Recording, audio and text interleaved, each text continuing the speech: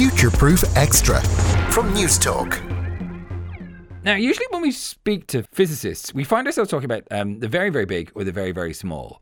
We're talking about quantum particles, or we're talking about huge forces in black holes. And we're used to the idea that physics happens on the frontiers.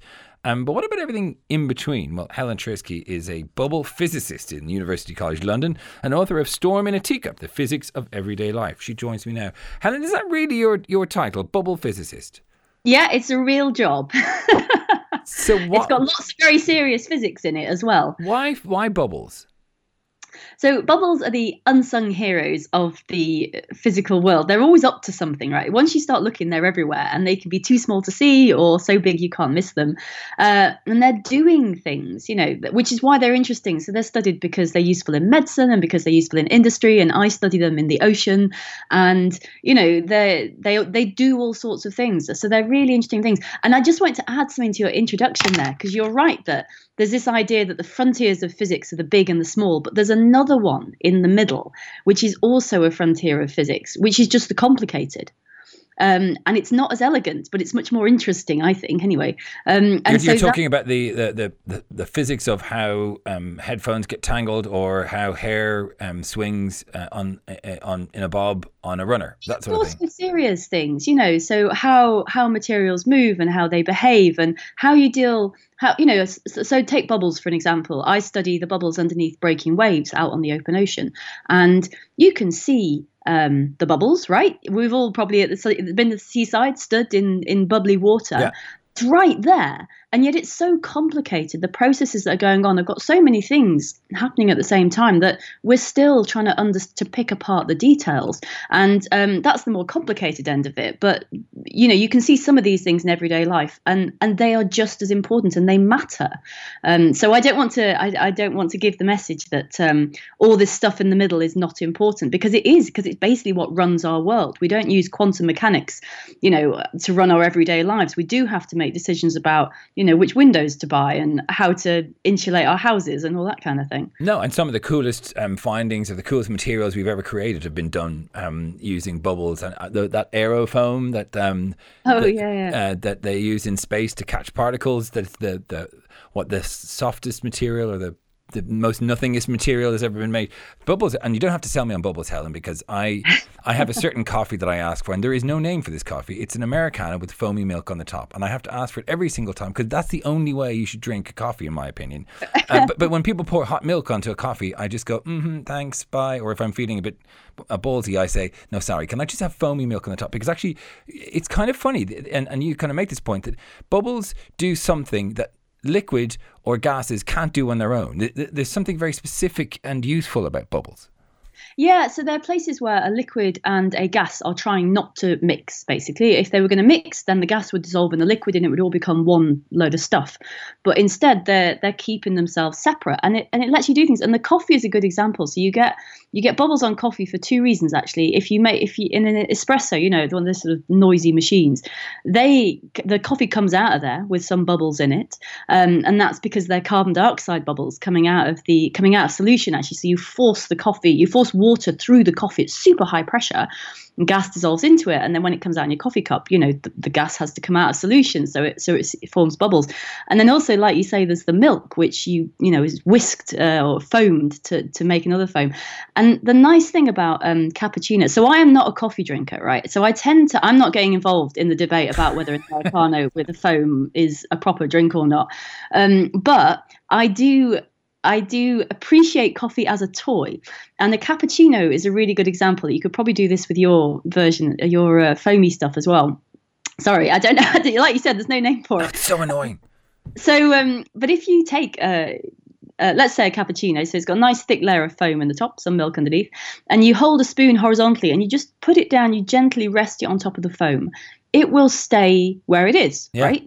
But if you put that spoon gently down on just the coffee, then it would fall in. And if you put it gently down on nothing but air, it would fall in.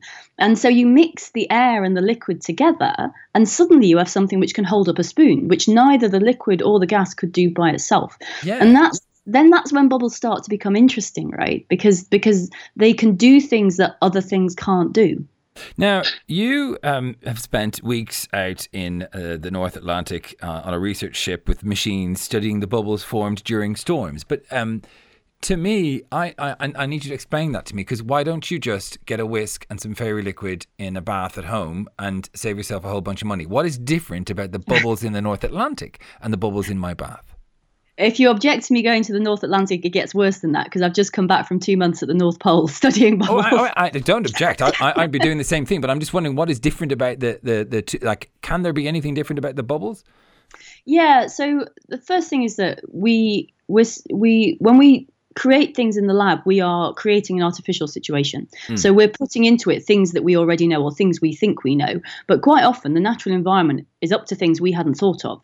And so the first reason is you have to study it there, because that's the real situation. And the bubbles in the ocean are doing something they do a few very important things, but the two most important things are that they help the ocean breathe, and they help shift stuff from the ocean into the atmosphere. So every time a wave breaks on the open ocean, you're trapping bits of the atmosphere and carrying them down underneath the surface, and those gases then have an opportunity to dissolve out. And also, if the bubbles come back to the surface, and they burst, what you get is just like what you get when if you take a fizzy drink, some soda, you hold it under your nose, and as the bubbles pop, you feel them spitting stuff up your nose. And those white foam patches on the ocean after the breaking waves, they're also spitting tiny particles upwards, and so they can act as a vehicle to get stuff from the ocean into the atmosphere. Right. What that means, so for example, at the North Pole, where I was this summer, what we could see there, well, my colleagues were doing the chemistry, I was doing the bubbles, but they could see there was stuff from the ocean in the clouds, and it was changing the structure of the clouds. So you've got this question, we can see this biological material that's clearly from the ocean, and it's 3 kilometers up in a cloud. What is it doing there? And it matters because it's changing the type of cloud that you have. So all clouds need little particles of stuff somewhere at the middle of each droplet for them to form. And if sometimes there aren't very many of those particles, and they come in different types, and sometimes they encourage the cloud droplets to be liquid, and sometimes they encourage them to be ice, and so there's all this stuff that's going on, and so the bubbles seem to be part of this jigsaw puzzle, and we're still trying to pick it apart. So the bubbles in the ocean are helping gases transfer across the ocean surface and moving these tiny particles upwards, and they also change the way that sound and light travel through the ocean. So you get and the good thing about all of this, by the way, is that you can demonstrate all of these effects with a glass of, if you're having celebratory champagne or Prosecco or whatever it is this Christmas, all of these effects also happen in a glass of sparkling alcoholic drink, whatever it is.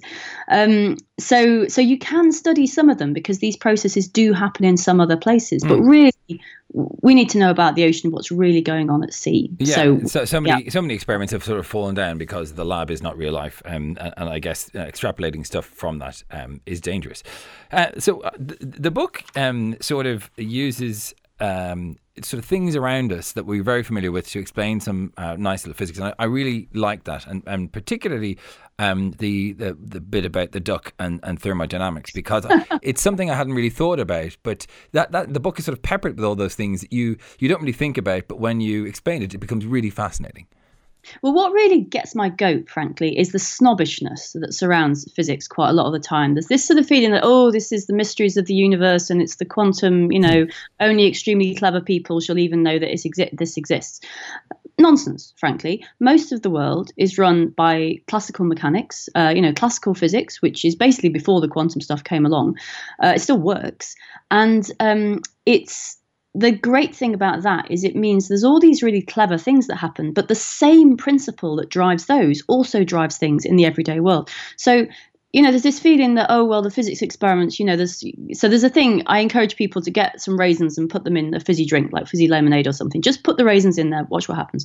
And people have this idea that is, keeping the kids happy on a Saturday afternoon. Like, that's a kid's thing to play with the thing. No, we should all be playing with the world, because the principles that you learn, that the physics is the same, right? Physics is universal. So you might get used to an idea by putting raisins in lemonade or by playing with eggs or teacups or whatever it is.